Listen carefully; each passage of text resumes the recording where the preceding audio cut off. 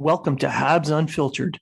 This independent podcast is featured on the Hockey Writers and iHeartRadio, bringing you honest and unfiltered entertainment and discussion on the Montreal Canadiens and hockey news.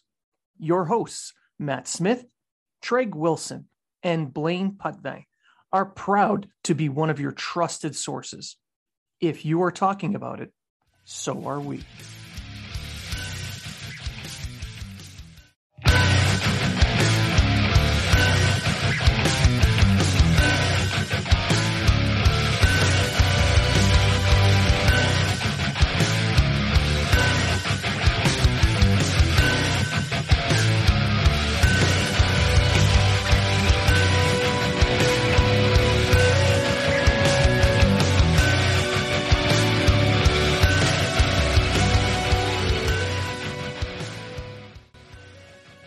Welcome to Habs Unfiltered, presented by Manscaped.ca. Habs Unfiltered is featured on the Hockey Writers and iHeartRadio. This podcast brings you honest and in-depth hockey discussion and entertainment. Our hosts, Matt Smith, Treg Wilson, and Blaine Putney, are proud to be one of your trusted sources for Habs and hockey news. If you are talking about it, so are we.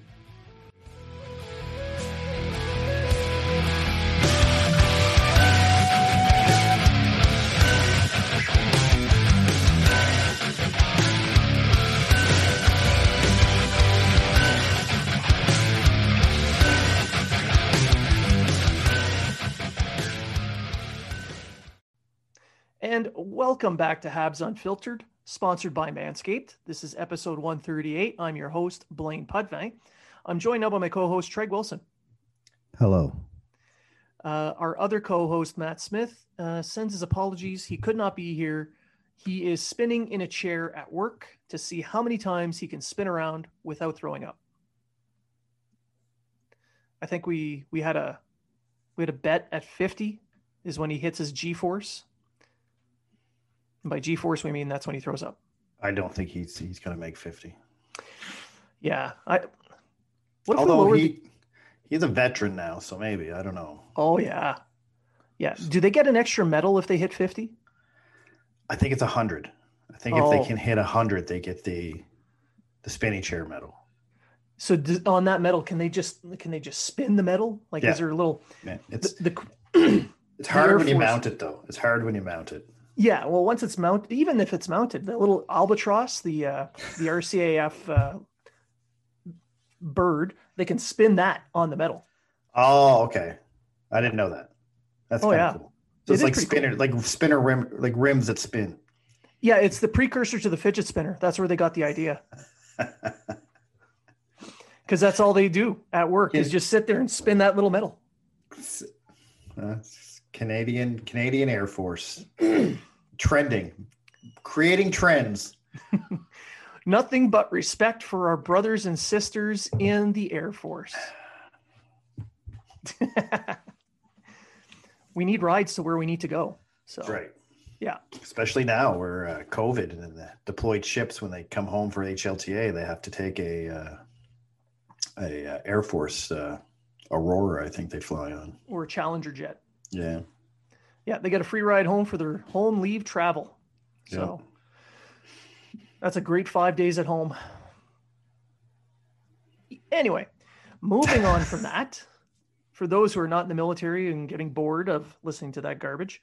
So we've got a few items. We're going to talk about face-offs, the Calgary series.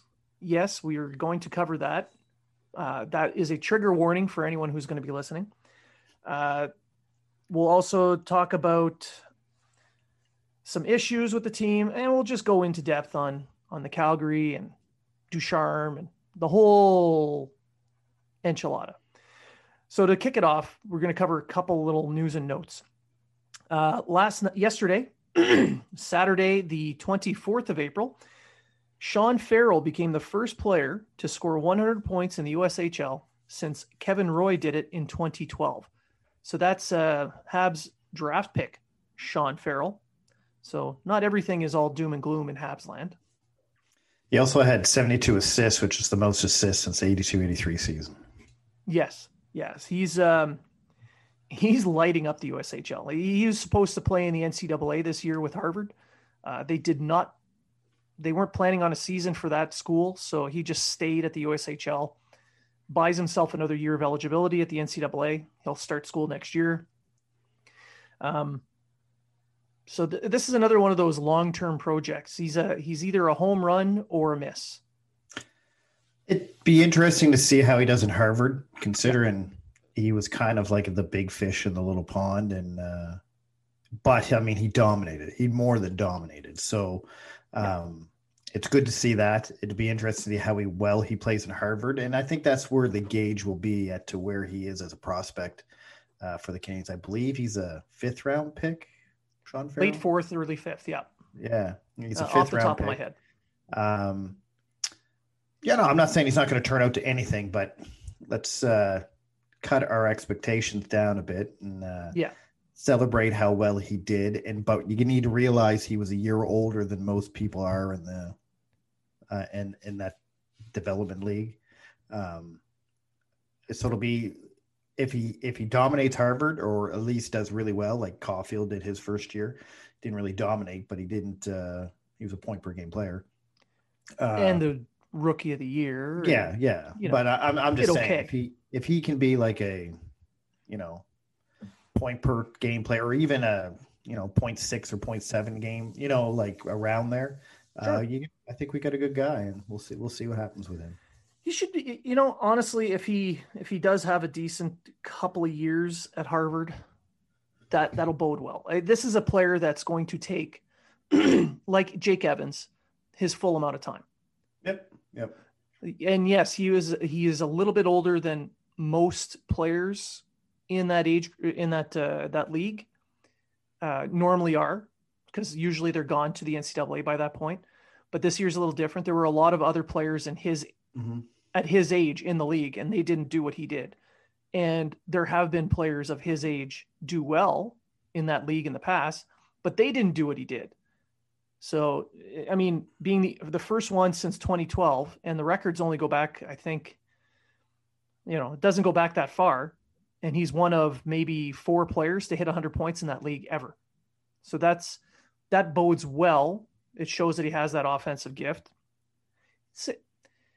4 years down the line, if he's doing well in the NCAA, he can earn a contract. Maybe he makes the NHL. If he does, great. It's a home run. If he doesn't, it was a mid-round pick.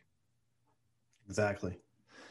So congrats to Sean Farrell, and hopefully everything pans out perfectly for him and he becomes a superstar NHL player in Montreal.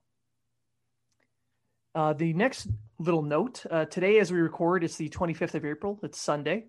It is Vladislav Tretiak's birthday. So happy birthday to Tretiak. 1983 Montreal Canadiens draft pick. That's right. Habs legend, Tretiak.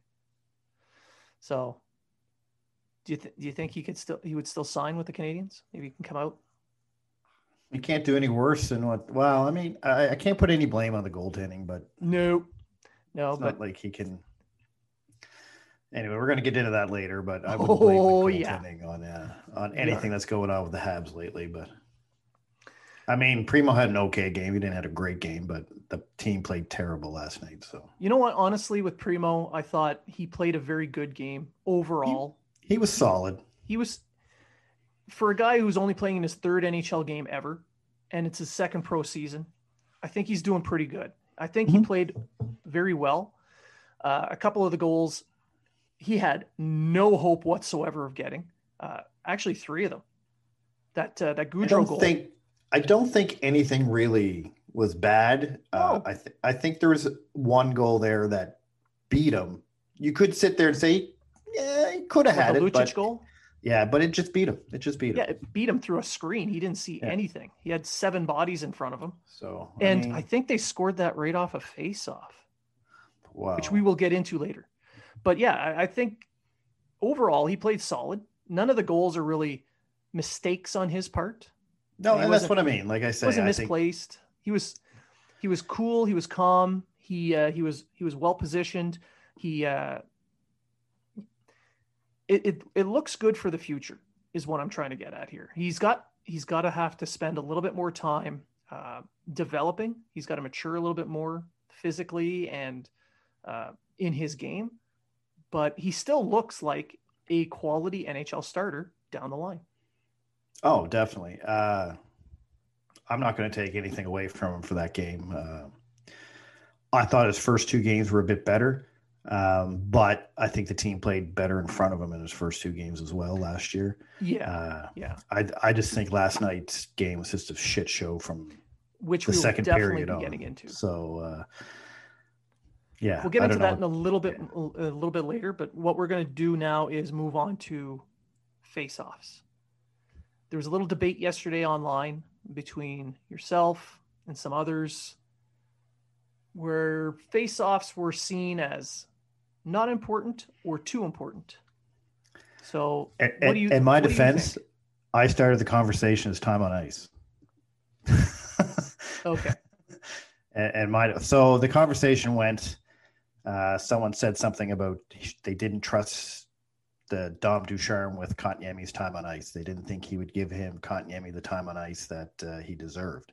Which I can see a decent basis for an argument. Yeah, I can as well. I can, but the players that was compared to was like, they kind of suggested that Stahl was taking minutes away from Kotkaniemi. I came out and said, well, based on last night's stats, Kotkaniemi played almost 2 minutes more than Stahl and was the third top center in minutes, which is he played the third line, so that makes perfect sense. And there was only one power play, so he didn't get a lot of power play time. That turned into I'm talking about the overall progression. I don't trust Dom Ducharme with his time on ice. He's not given what he deserves. Whereas I replied, well, under Dom Ducharme, he's playing almost 2 minutes more than what he played with under Claude Julien. So his minutes are coming up. Then it turned into face-offs because then they said, well, Danault, and someone else said something about Danault and Stahl. When I said Danault, he's not out there for time on ice. If he'd win more face-offs, because in the last 4 games, he's been under 40%, the last 2 under 20, maybe he'd see more ice time if his face-offs were better. I think that is a valid argument that this coach places a high priority on winning face-offs. Winning the draw. So if you were better at face-offs, you get more time on ice. Correct. Sort of, because Stahl right now is the second best center based on face-off percentage, and he's still playing fourth line minutes. But he's taking some situational face-offs. So that's how this little discussion went. I wasn't trying to prove anyone wrong. I was just trying to understand the person's thought process and why they went there. Now, if they would have said, I think he should be playing Suzuki's minutes, I think that's a valid argument. I think Kotkaniemi is a better center than Suzuki. Right now, yeah. He's playing better than him right now. And I think if someone would have turned around and say, why is Suzuki getting 17 minutes a game to Kotkaniemi's 15 minutes a game, that's a valid argument because really it probably should be based on the play in the last few games, even if you take face-offs into consideration, because Kotkaniemi is a better face-off guy than Suzuki, then Kotkaniemi should be getting the 17 minutes and not the it should be reversed, in my opinion. So yeah, and it kind of morphed into the whole face-offs. Yeah, are they important or not? And somebody mentioned that they're not important. They don't need face-offs. It's not important to the game. But when your team when your team concept is based on puck possession, the one area of the game that you can easily improve upon to add puck possession is the face-off. Because if you win the face-off, you win possession. So correct. It's important. Especially in your own zone, late in a game or in a tie game or in the offensive zone. Or when you need some momentum or when you just want to start getting shots on net. Calgary scored 2 goals right off the face-off last night. Montreal scored a goal with Armia the night before right off a face-off. They're important. Not just to score goals. Like, I'm not saying but it's a way of getting possession. It's a way of getting shots on net. And it's a way of creating You have an automatic preset screen. If you win the face-off, you can get a shot through a screen because all the players are right there in front of the goaltender. Yeah. It's natural setup. You can have set plays off of the draw. And if you don't have a shot, then you can set up in the zone and start a cycle or start something to get the offense. You start with possession. Correct. Or if you're in the defensive zone, you can get a clean zone exit based on winning the draw. All I got to say is the last few teams that won the Stanley Cup all had guys who drawed 55% to 60% or better. That's right. We don't have a guy like that, but I'm just saying that's if you look at past Stanley Cup winners, Ryan O'Reilly with St. Louis. Yep. If you go back to Boston's days, Bergeron was their main center there. You have Sidney Crosby with Pittsburgh. You got Backstrom with Washington. So you have a center who you can put out in any situation, and he's going to win the draw more than he's going to lose it. Yeah, they're important. Bottom line, you want possession, you win the draw, you have possession. It's as simple as that. Yeah. Now, that also morphed into how can we be more creative on face-offs? Yeah, we were talking off air before we started. You had a wonderful idea how to get creative. Positioning your hands and drawing back better, or just being better than the other guy at face-offs. There's no way you can be creative on face-offs. There's absolutely no way. You put your best guy out there to win the face-off, and he either wins it or he doesn't. Yeah.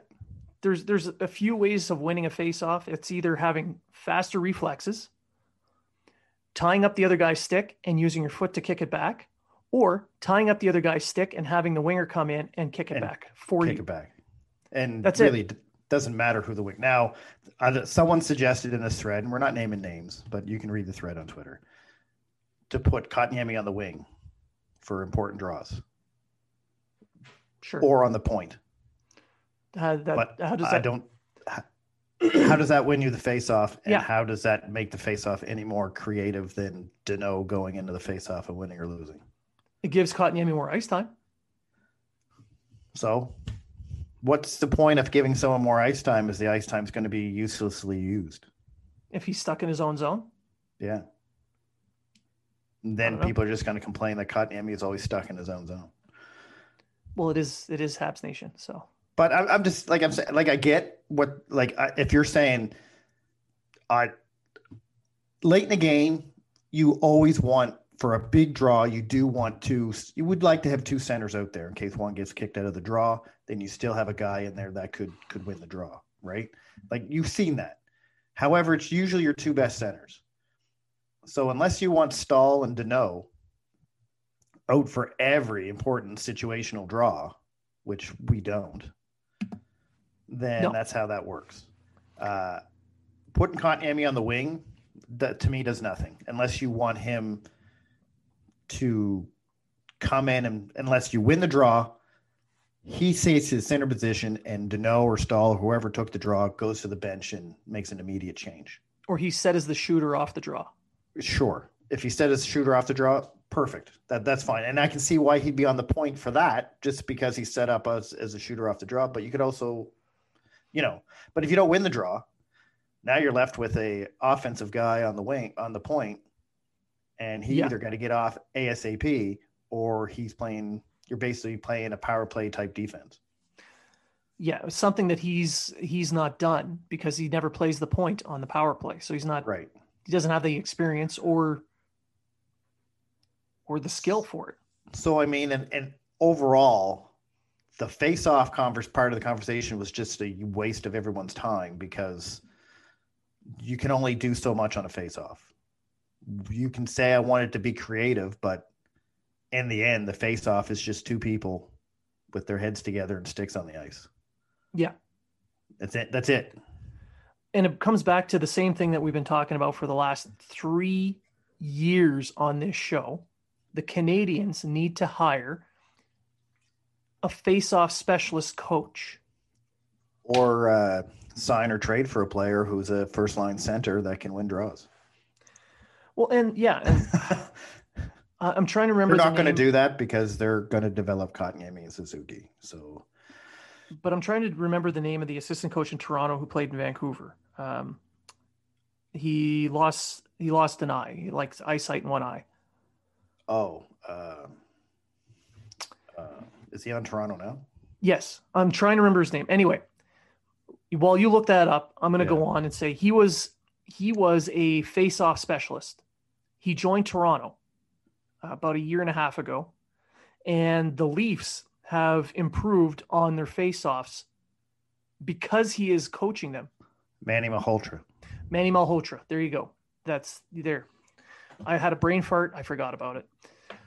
Forgot his name. I know who he is. So he was a face-off specialist in his day in the NHL. And since his arrival in Toronto, their face-off numbers have been steadily improving. That's not a coincidence. They're practicing techniques on the face-off that he has developed that helps them. They incorporate into their game, and it improves.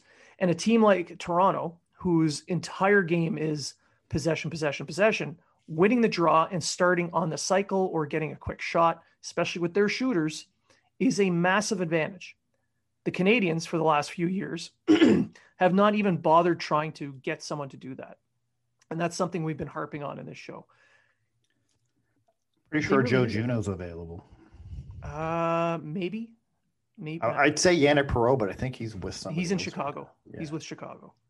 But yeah, if they can bring someone in, I mean, the Canadians don't have the star power of a team like Toronto, who is top heavy, but they base their game on possession. So if you win the face-off, that's a bonus. Defensively, offensively, in the neutral zone, no matter where you are on the ice, having the puck is a bonus. But to suggest you need to get more creative on a face-off is you can't. No, there's no real creative ways. There's like you can get creative on the player deployment. We kind of touched on that a little bit. There's not a lot of creativity that can be had. But when it comes to the face-off. A face-off's a face-off. You're good at it or you're not. That's right. And if you're not, it would help to have a coach, be there to help. Be there to help you improve. Now, Kotkaniemi and Suzuki have been improving steadily. Kotkaniemi's been good. Don't get me wrong. Kotkaniemi, some games he's at 80%, and some games he's at 20%. That's the problem with Kotkaniemi. Yeah. He lacks the consistency right now. And I think that has to do with who he's drawn against. If he's stuck up against like a top center, he's going to lose. If he's stuck up against a not so top center, he's probably going to win. He's at that stage where he's better than most, but not as good as. And those top centers have been practicing face-offs much longer, so they have better technique. They have better timing. This is something, and people tend to forget. Kotkaniemi is only 20 years old. Yes, he's in his third season, but he's only 20 years old. He's still not physically mature. It's going to take time, but excuse me. As he practices, he's going to become more consistent on the face-off circle, and we're going to see a much improved face-off numbers in his favor. Oh, he'll be a 50+ % face-off guy. I think so. I think he's going to end up being a 60 to 70 point center who can win you 50 to 55% of your face-offs. Yeah.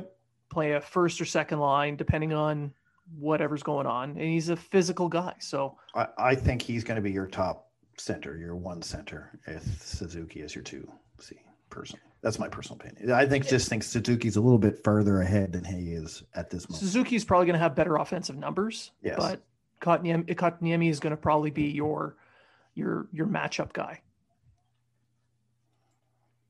based on his physicality. Agreed. So I think we exhausted that. I mean, it's such a it's an important aspect of the game, but there's not much to it. There's not. It's win lose, no draw. I mean, putting another center on the ice somewhere doesn't really make your face-off any more creative. No, but if the guy gets kicked out, then you have another center. Sure. That's pretty much it. Which teams have been doing now for 20 years, so. Yeah. Or 30 years or whenever. So, all right. We'll move on to the Calgary series. Take a deep breath. Okay. So this Calgary series, it's pretty shitty. Yeah. And that's the Calgary series in a nutshell right there, folks. I don't know what to say. Like Montreal, for some reason, Calgary is the Detroit Red Wings to Montreal's last season. They just own them. Yeah, I'll tell you right now, and I'm going to show a little bit of bias. Sutter is just out coaching Ducharme in this series.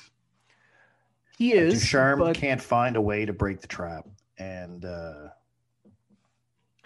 or the cycle, or anything. Calgary likes to trap the hell out of the neutral zone, and once they're in the offensive zone, they cycle the hell out of the puck. They play a heavy game. They're not fast. They're just always on the puck.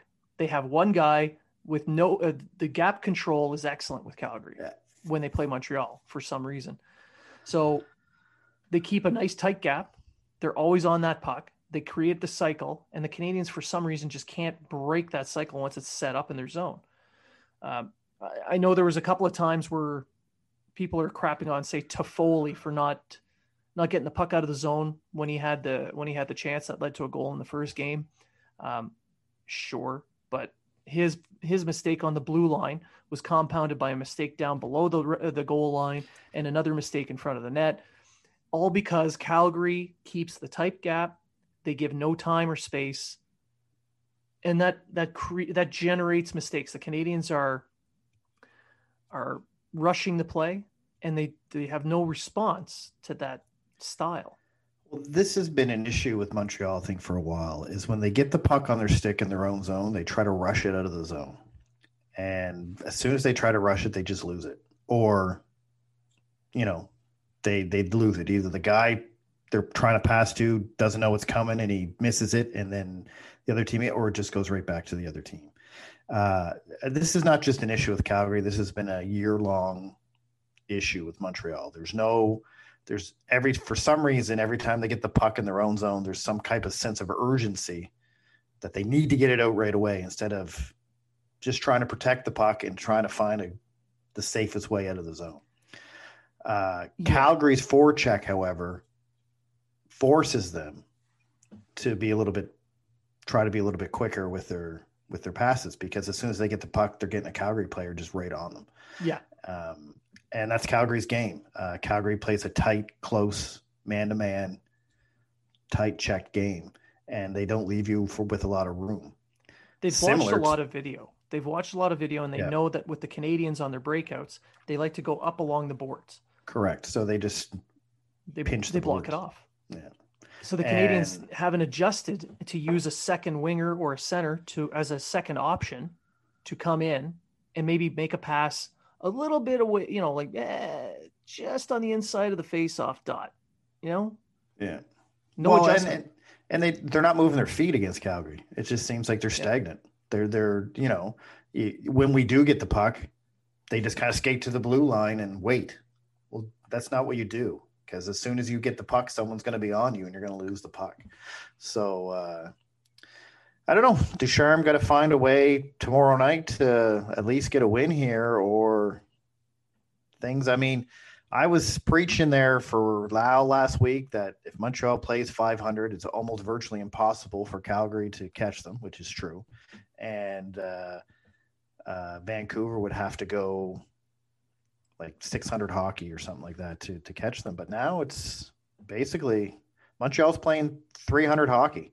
So if Montreal goes 3-7 in their next 10 games, Calgary only has to win 5 of their 9 and Vancouver 7 of their 15. So the playoffs are in their own hands. The Canadians control their playoff destiny. We said this last week when you mentioned they had to go 500. They haven't. They definitely have not met that threshold. They don't even, in the last two Calgary games, the first period in the first game was good. The first period last night was good. And then after that, it just seems like they're like, it's like watching Kovalev play. They only seem to be really boosting it up when they want to. And I don't know. There's something not right there. I don't know what it is. Well, I kind of made a hint at what I think is part of the problem last night when I tweeted out, this team is missing a little je ne sais quoi. And it was a picture of Gallagher. But that one player shouldn't be, they have enough talent on that team that shouldn't be an issue. They do. But if you add him to the mix, and you'll note that on the ice, and I know people are going to crap on Weber for his leadership or whatever. It's not always, a team isn't just one leader. A team is multiple leaders picking up the slack at different points in time, and they bring their own strengths to the leadership group. Weber is a guy that commands respect and brings the team together. That could be off ice, that could be in the room, could even be on ice at times.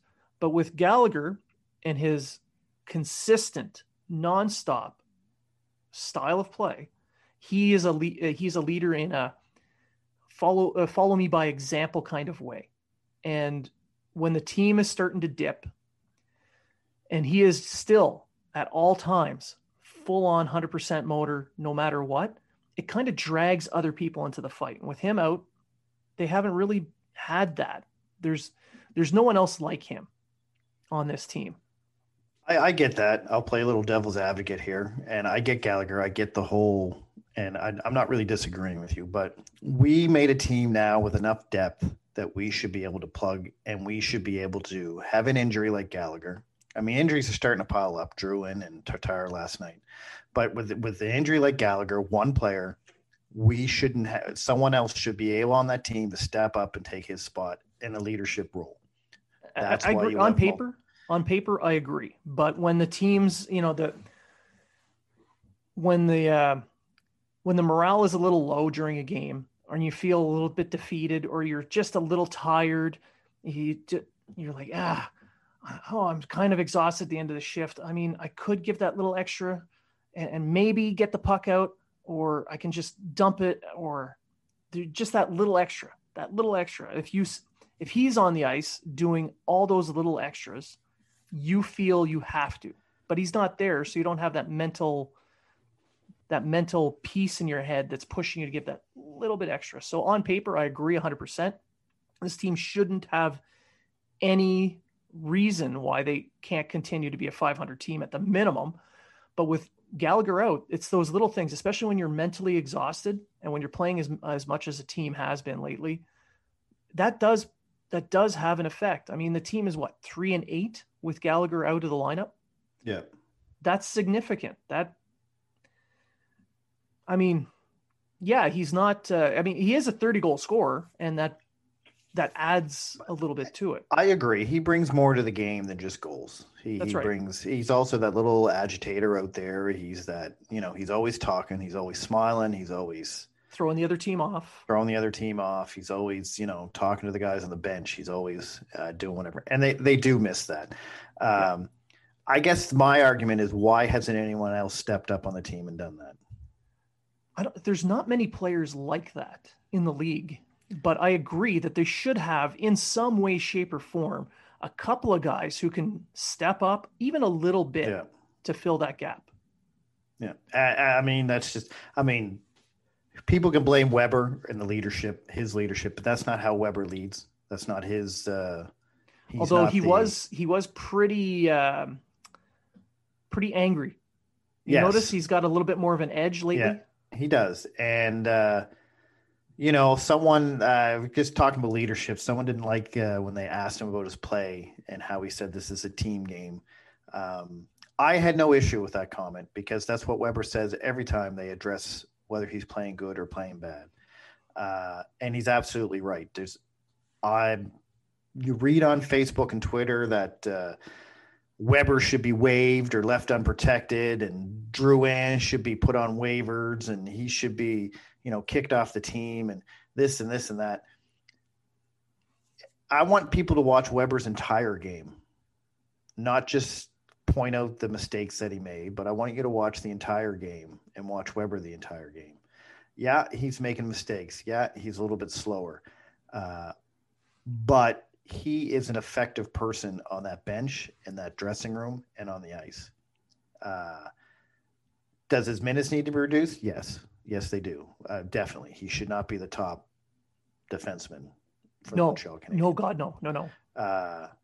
So I will say that. But to sit there and say that he needs to be left unprotected or waived or off the team, that's just ridiculous, because you're obviously not watching the entire game, and you're obviously just wanting to pick out the bad things that Weber does. If you look at a goal that's being scored, yes, that player made a mistake, but you know what? So did that player, and so did that player, and so did that player. A goal is more than just one error. A goal is usually 2 to 3 errors in a play. And unless Weber threw the puck out front of the net right onto the stick of a guy coming down in the slot, or any player, you can't really pin it on one. You could look at that one play and say, man, if he wouldn't have done that. But then you can go 30 seconds before that and say, well, this guy would have done this, or that guy would have done that. Right? So maybe I just look at hockey different than other people.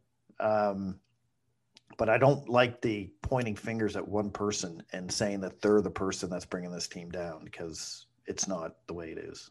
On that, I'd like to point out, in the Edmonton game, Anderson's second goal, Archibald on the half wall, down by the goal line, wanted to do an outlet pass to Nurse to clear the zone. Nurse wasn't quite in the position he normally is, because he was a little bit ahead of the play, according to where Archibald thought he would be, and Archibald tossed it out in front of the net. Anderson was there, taps it in. Goal. Habs fans were ecstatic. Oh my God, what a great goal. But that was a mistake made by Archibald. And you could even say Nurse a little bit. Yeah. But a goal is normally the cause of an error. And those errors are born from forcing plays, by cutting out time and space. And that is exactly what Calgary has been doing this entire series. Exactly. Forcing Montreal to make unforced errors, and they're capitalizing on them. Montreal's not doing that against Calgary. Montreal's sitting back waiting for Calgary to make a mistake so they can jump on it, which is the wrong thing to do. So, yep. I mean, I don't know if we're going to get into this later, but actually we are going to get it. So I'll wait till then. But I was just going to say that goes into coaching, but I think we're going to talk about we're coaching. Going to cover coaching in a little bit. For the Calgary series, there's one more game to be played. It's on Monday night. The Canadiens really need that win. That is about as much win as you can get in a regular season. They have to have this one. Not just so that they can get that 6-point lead back, because right now they're only 4 points up with a game in hand. They win that next game, they're 6 points up with a game in hand. They got a little bit more breathing room, but it's not just about that. It's about confidence. It's about proving to themselves that they can actually win those types of games. Because Bergevin at the start of the season said, hey, we got a team that can win any way you want. Where is that? Well, and that's... Yeah, again, this gets into other stuff. But, I mean, Montreal, even their body language in these last 2 games against Calgary, like in the after post-game interviews, we're in our own heads. We got to go out and try harder. Yeah, so why aren't you doing it? Yeah. Yeah, you paused a little bit there. So we missed a couple of seconds, but yeah, for the most part, they're in their heads. They are in their heads. And Weber mentioned it when he said the team needed another practice on their day off because they felt they play better, because they work through things on the ice during practice. Well, they didn't. It worked for them in Edmonton. It did. It's not working right now in Calgary. Have they had a practice that they can shake some stuff out on? I'm not sure. I can't I can't really say. I'm not in that room. I don't know. I do believe that shows the dedication that the team does want to win. It does. And it does show that there are some injuries. There's bumps, there's bruises. People are tired mentally and physically, but they have to find a way to get past that so they can get some of these wins. This next game is important. You can blame the schedule all you want, but they have to find a way to win either way. And they still got to win. Yeah. I'm sorry. Face adversity and overcome it. But you have to know what you're facing. So you have to understand that, yes, you are physically fatigued. You are mentally fatigued. You have bumps. You have bruises. There's a couple injuries to the roster. Knowing that, good. Now you have that. You know it. Now, what the hell are you going to do about it? What are you going to do to get past that? That's the key here. This is where the intangibles start to come into play. Everyone talks about, well, this guy on paper, that guy on paper. Well, these are the intangibles. And this is why I point to Gallagher as that spark plug, that way to get through there, because his intangibles, he's more than the sum of his parts. I mean, he's 5'9", 185 pounds. You wouldn't guess that this is a guy that can score 30 goals in the NHL, but there he is. Another key part to that is the Canadians are in the bottom third for generating shots from the slot. Gallagher lives in front of the net. He generates all his shots from within a foot of the goaltender, whether he be inside the net or outside the net. Doesn't matter. He's in front of that goalie. The Canadians need more of that. All their goals the last 2 games against Calgary have come from 2 feet from the net, but they're not getting enough shots from the slot. If they want to win this next game, they need to have a dedicated effort to go to the net. Get in that slot. They haven't done that in the past any game against Calgary. No one's going to the net. Even their power play. Their power play, they just pass it around the outside. Do. Except the power play goal that they got last game that came kind of off the rush. Perry made a beautiful no-look tap pass across the crease to Toffoli, who was a foot out from the net. But Perry was right there in front of the net. This is how they generate their goals. Yeah. Suzuki's goal, he scored on his own rebound a foot away from the net. This is how you score goals in a playoff-style atmosphere in the NHL. You need to get to the front of the net. If they can do that, they'll have success.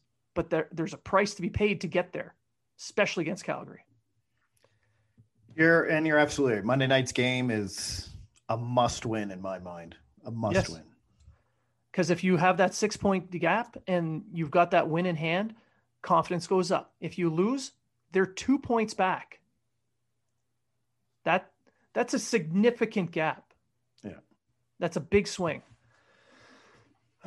So I think we pretty much covered everything with the Calgary series.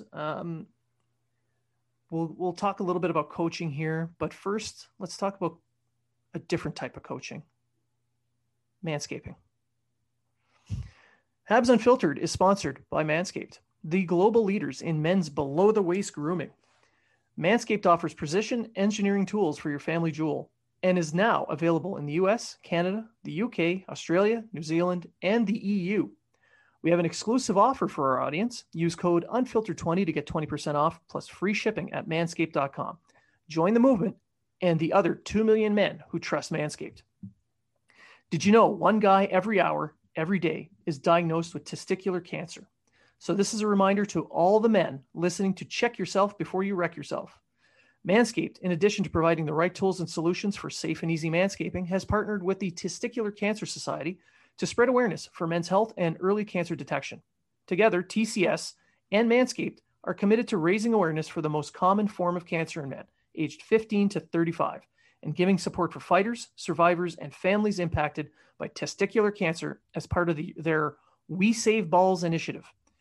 While you're down there cleaning up your sack, why not go ahead and give them a little investigation for lumps, changes in size, or any pain? I think we can all agree it's pretty fun playing with your balls anyway. Manscaped recommends you check yourself once a month. If you do feel any lumps or swelling, give your doctor a call immediately. In addition to checking yourself regularly, you want to make sure your sack is looking fresh and clean with the Manscaped Perfect Package 3.0. Inside the Perfect Package, you'll find products and liquid formulations that have been developed to turn your bathroom into a salon for your balls. All liquid formulations use only the best ingredients. Some of these liquid tools include the Crop Preserver, an anti-chafing deodorant for your balls, the Crop Reviver, a spray-on ball toner and refresher. The Perfect Package 3.0 also includes anti-chafing performance boxers that keep your package cool and smelling fresh. Join the Manscaped movement and start taking care of your balls today. Get 20% off plus free shipping with the code unfiltered20 at manscaped.com. Always use the right tools for the job. Get 20% off plus free shipping with code unfiltered20 at manscaped.com. That's 20% off plus free shipping with code unfiltered20 at manscaped.com. Your balls will thank you. So yes, as someone who has been impacted by testicular cancer, I must reiterate the importance for young men, hell, old guys like myself. Keep checking yourself. Always check. You never know. It's important to catch this early. If you catch it early, everything's fine. You can do it with your partner. It could be fun. Yes. Yeah. You can make a game of it. Either with someone or on your own. Either way. Could be fun. But yes, definitely be sure to check yourself. This is a very serious thing. Testicular cancer is serious. It is one of the leading causes of one of the leading cancers in men. So please check yourself. And also, you mentioned Manscaped in Australia. Just let everyone know we are the top-rated Habs podcast in Australia at the moment. It's also in the EU. Don't we do pretty good there too? Finland. Yeah, we're one of the top-rated ones in Finland. There you go. Just saying. Just throwing it out there. Sisu. To all my Finnish friends. Sisu. I have no idea what that means. It means live life to the fullest. You better stop watching Habs games. Well, no, where I grew up, there's a large Finnish community, so I always heard that saying, and there was always a sauna and a snowbank in the winter. Don't tell Connor McKenna you grew up in their community of Finnish people. Oh yeah, no, the hate for him to make an angry tweet about me. How would I ever recover from that? Yeah. Anyhow, we're going to move on now to the next topic, coaching. You had quite a bit to say about coaching because you are a massive Dominic Ducharme fan. I was. I don't know if Dom's just disappointing me. Like, I expected him to bring a totally different style to the game. I expected there to be more offense. Actually, I expected to be the offense better, the defense worse. And we're not getting any of that. It just seems like he tweaked a couple things, and other than that, he's just copying what he learned from Terry in the past 2 seasons. And it's disappointing. I expected. You mean Julian? Julian, yeah. Well, yeah. Terry and Julian, same person. Julian doesn't smoke. True. I will say he's given a little bit more ice time to Suzuki and Kotkaniemi. He's letting the young guys get some, but he's not making the moves. It's almost like he's going by the analytics and only the analytics. And I don't want to say that. Well, that's kind of a wrong statement, but I mean, for Weber, there's no way Weber should be on the top pairing.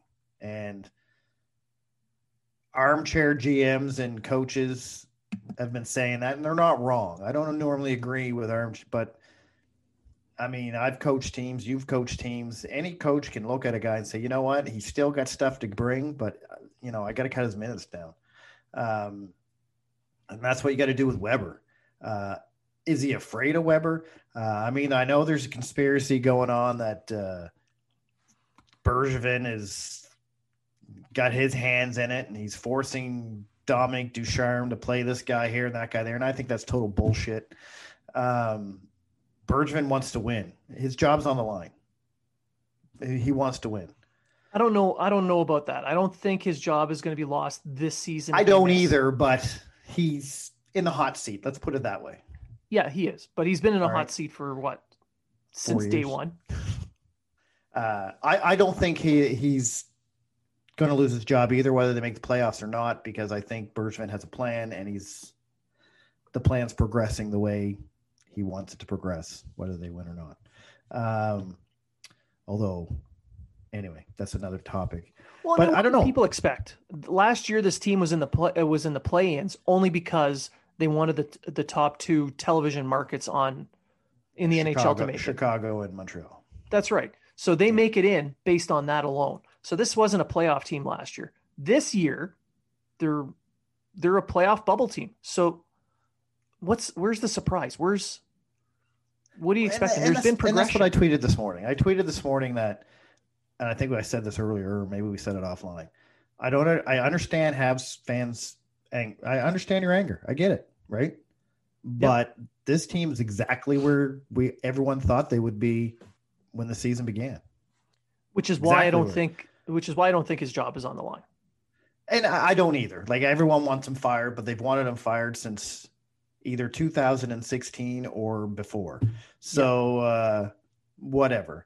And if you look at his overall work, it's almost like, I mean, we're getting off coaching, we're getting into GMing, but if you take Bergevin, you got to cut him in half and pretend he was two different GMs. First 5 years, he was Bergevin 1.0, made a lot of mistakes, didn't build around the core that he had to make a true contender, right? And then you got Bergevin, except in 2015 there, when they probably would have went to the Stanley Cup Finals if Price didn't get hurt. But they made it to the ECF. And then you got to look at Bergevin, the rebuilder. The Bergevin 2.0 was the GM that replaced the old Bergevin and said, okay, we got to start here. Now, valid argument, he should have made a complete overhaul and started rebuilding right from scratch. That's a valid argument. Valid, I get that. Sure. Although I don't think he did it wrong. I really don't. No, and which brings us to the coach now. He's the interim head coach. He's got a record of 11, 12, and 5 since he was brought in as the interim head coach. And he should not be brought back next season. My problem is he was supposed to come in as one of the new age coaches, one of the new age, we're going to open things up. We're going to make things more modern. And he's not. He hasn't. But is that really on him or on what Bergevin has given him? Because the new age coach relies heavily on puck-moving defensemen. Looking at the blue line that the Canadians have, he doesn't exactly have a wealth of puck movers. No, he doesn't. But if he distributes them correctly and maybe because you have a puck mover in Petrie, you have a puck mover in Kulak. Romanov could be classed a puck mover. He is. He's a puck mover. But then you put Sherratt and Weber together, and he keeps Sherratt and Weber together. Split them up. I mean, I'm old school, so I'm the stay at home with the puck mover. That's your line. You have a stay-at-home defenseman, a puck mover, stay-at-home puck mover. Maybe your third line, you can have two stay-at-home guys. Who, you know what I mean? They're only getting 12 minutes a game anyway. But switch Sherratt and Weber up. Now you have Merle. Merle can move the puck. He's not your prototypical puck mover. No. And then you got Gustafsson, who can move the puck. The problem is he can't do anything else. So he did get 2 assists last night. He did, but that's what a puck-moving defenseman does. Yeah. So, switch it up. I don't like the fact Kulak's not in the lineup. No, he was playing really well before he got set aside so that they can make room for Merrill to play. And the same with Evans. Evans was playing really well. He got set aside for Stahl, make room for Stahl to play. Stahl's been terrible. So this is what my problem was with Ducharme. You're like you just said, you're the modern day coach that's supposed to make modern day things, but you're not setting your lineup to work in a modern day plan. Well, yeah. And on defense, there's issues there, but at the same time, There's been a lot of argument about the mismanagement of the recalls, and with 3 of them already used up, only 1 remaining, they're relying on the emergency recalls due to injuries. So he doesn't have as much of a choice on who to deploy and how when it comes to dressing certain players, especially up front. He's been playing a 7th defenseman because, calling up Caulfield, they don't have the cap space for it. Evans, and Evans was playing last night only because Byron was out with an injury, so they needed to do an emergency recall of Evans, and he played extremely well. Evans did. So it's a bit of a combination of he's kind of handcuffed, but he's not very creative in how he is dealing with that problem. And that's what I'm getting at. Like like you made a good point. The modern day coach relies heavily on a puck moving defenseman. He has puck movers. They're not your prototypical. Other than Jeff Petrie. Jeff Petrie can move the puck. But he's not deploying them like he should. Like you have Kulak sitting on the bench or up in the press box. You have Weber should be paired with, I wouldn't even mind Weber being paired with Gustafsson, to be honest with you. At this point, yeah. Because Gustafsson can move the goddamn puck.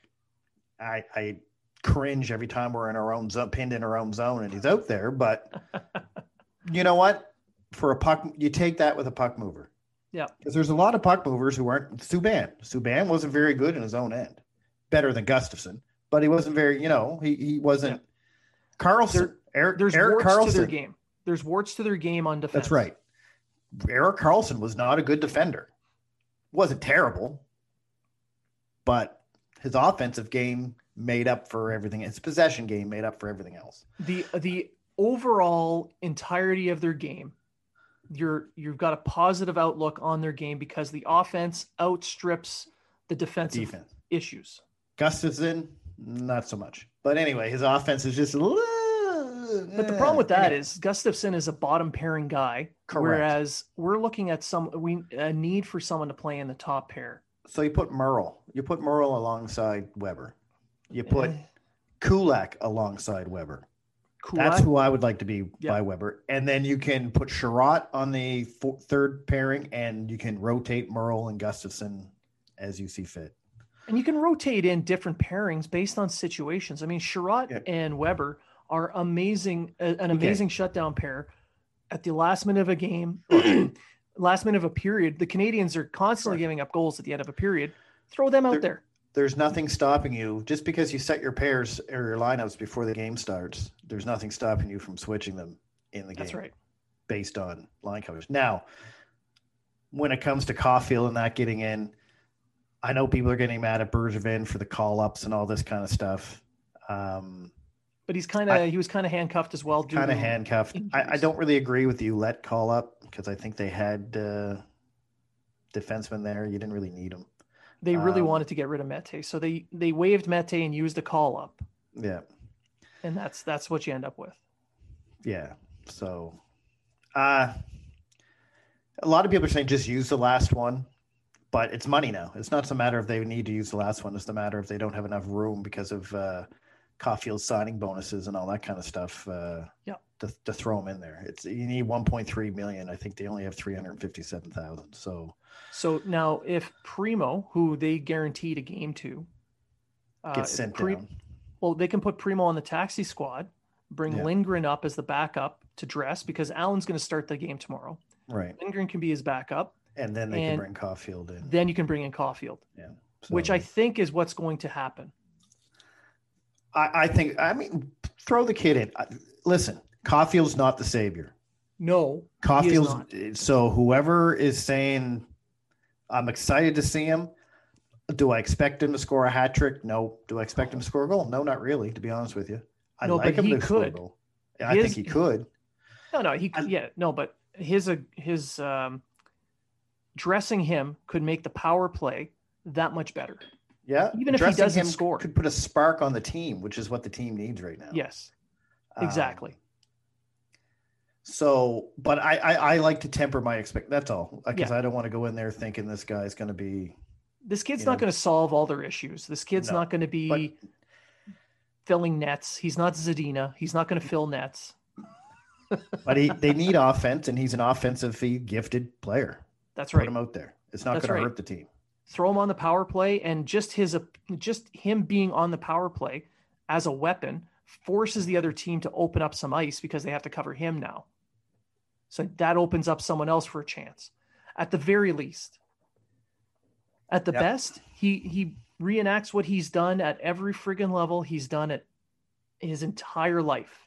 And he puts pucks in the net. Creates some offense in some way, shape, or form. And that is essentially what the Canadians need. Even if he's not scoring the goal, if he's somehow creating plays, and he likes to create plays in that slot area. Yeah. Because as a goal scorer, he knows this is where I score most of my goals. So, and this will go back to Dom Ducharme and how he deploys him as well. If he's going to throw him out on the fourth line, you might as well not even dress him. Exactly. In my opinion. Don't even dress him if you're throwing him on the fourth line. Third line with KK, sure. Second line or Suzuki line, whatever line you put him on, as long as it's not the fourth line, you're wasting your time. And if he's not on the power play, you're wasting an opportunity there too. And that's on the coach. I'm not saying Dom's not going to do that. I'm not saying whatever. I don't know yet. We'll see when he puts him in there. But well, with Dominic, like we talked about a little bit, he doesn't have a transition game. He's relying too much on those stay-at-home guys. Mm-hmm. So a team that's built on speed, a team that's built on scoring off the rush, you need that transition game. And there's no transition game. We've talked about this as well throughout the show.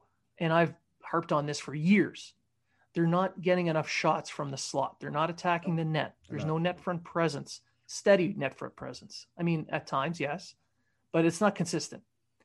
But you need also, just to reiterate, you need a puck mover who can create offense with the transition game. So, because I know people will say, oh, we had Mete. Mete only had a transition game.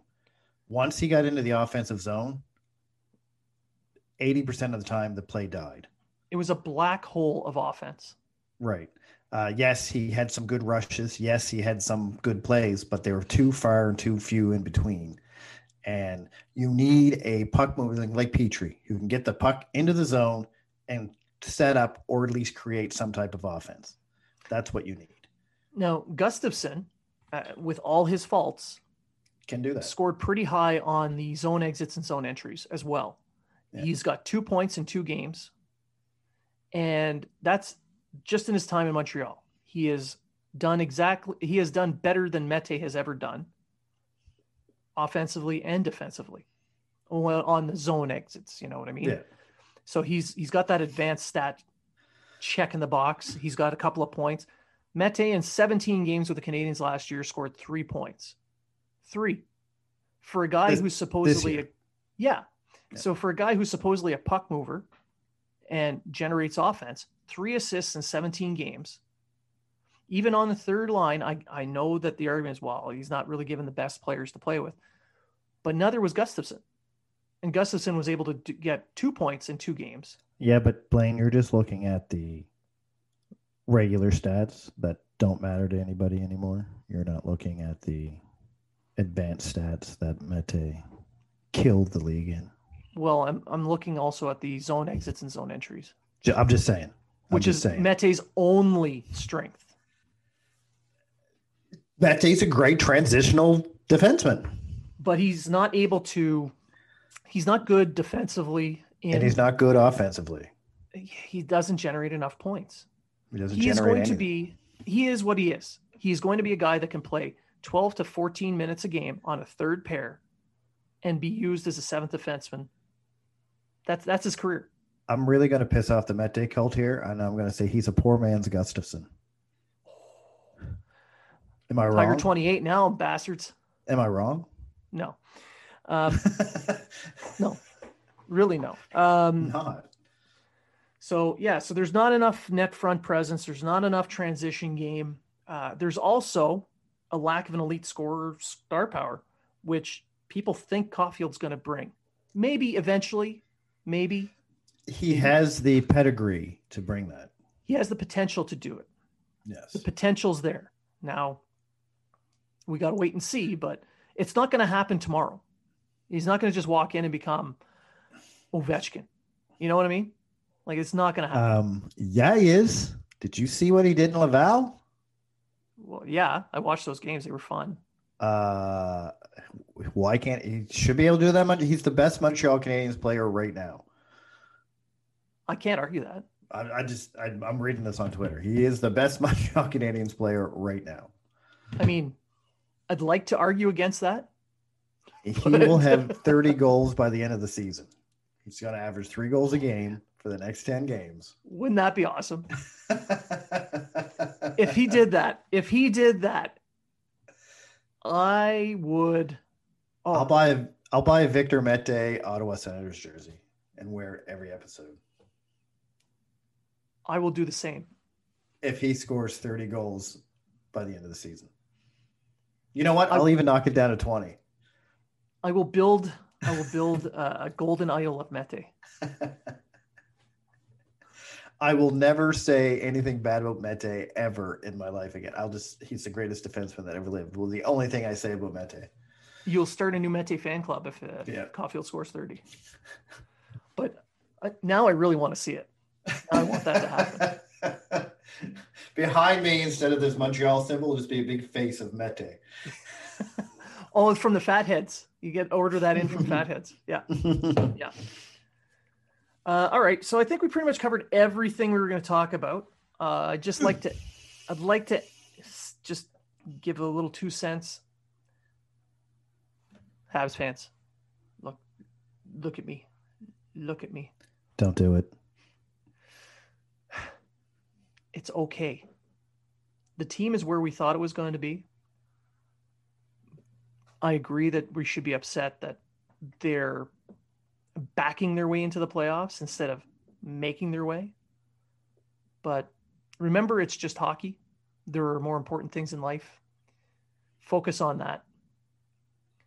And then when it comes game time, then shit all over the team if you want to. But take a break, regroup yourself, and take care of yourself and your family. And then when it comes time, remember hockey's a distraction. It's for fun. Whether you want to use that time to,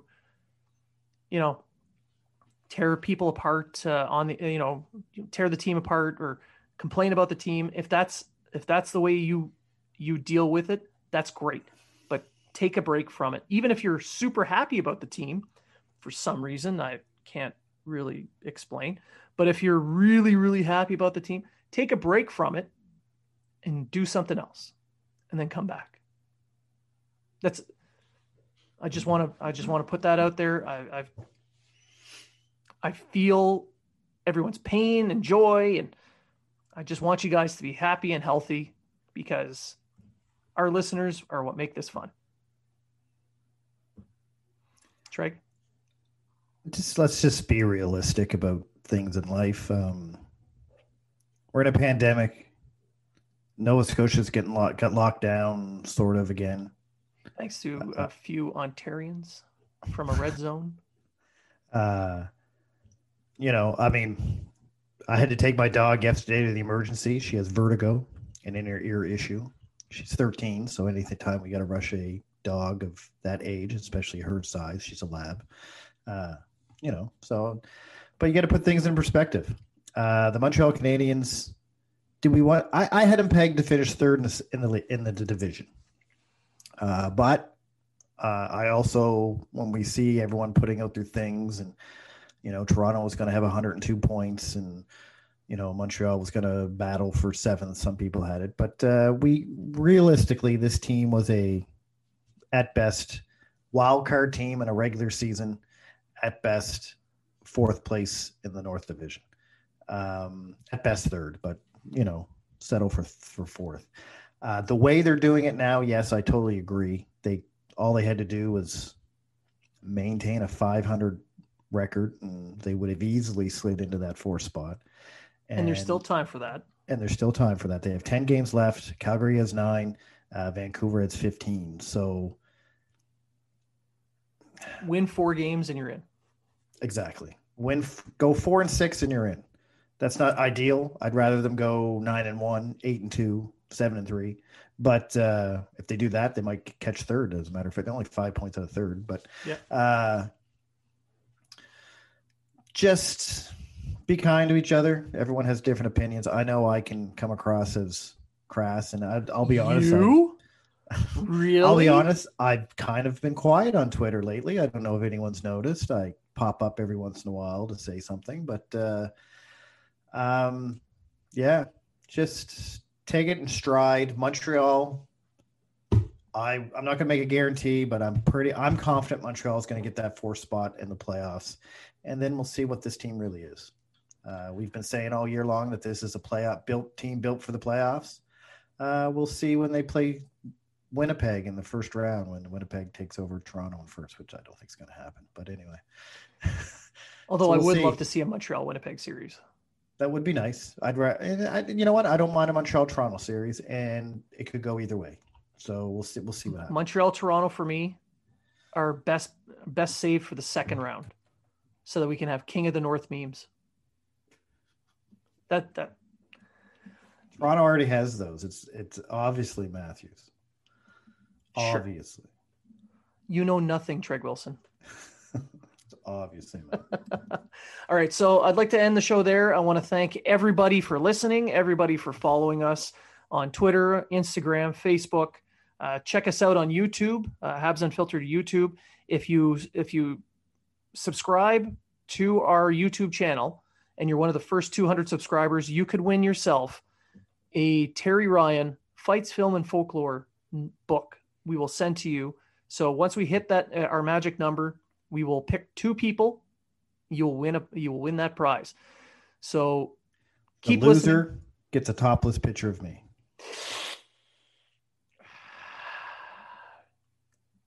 I apologize to everybody in advance for that, because that's you.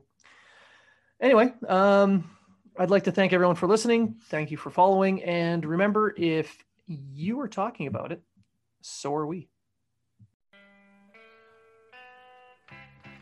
Are you in the market for quality sticks and equipment you can afford? There is a no-frills, no-nonsense company that wants to provide that to you. No Name Hockey. No Name Hockey is a small Canadian company started by former pro player Jason Goulet. When he retired, he searched for sticks that felt like when he was a pro, but could never find the right one, or one that was reasonably priced. So he decided to start No Name Hockey. Now No Name offers high-quality, customized sticks at a fair price. They won't try to wow you with a fancy name. They will focus on providing you a pro stock quality stick that you can afford. The cost of sticks has gone through the roof due to sponsorships and licensing fees. No Name Hockey makes sticks for the no-names and players currently making a name.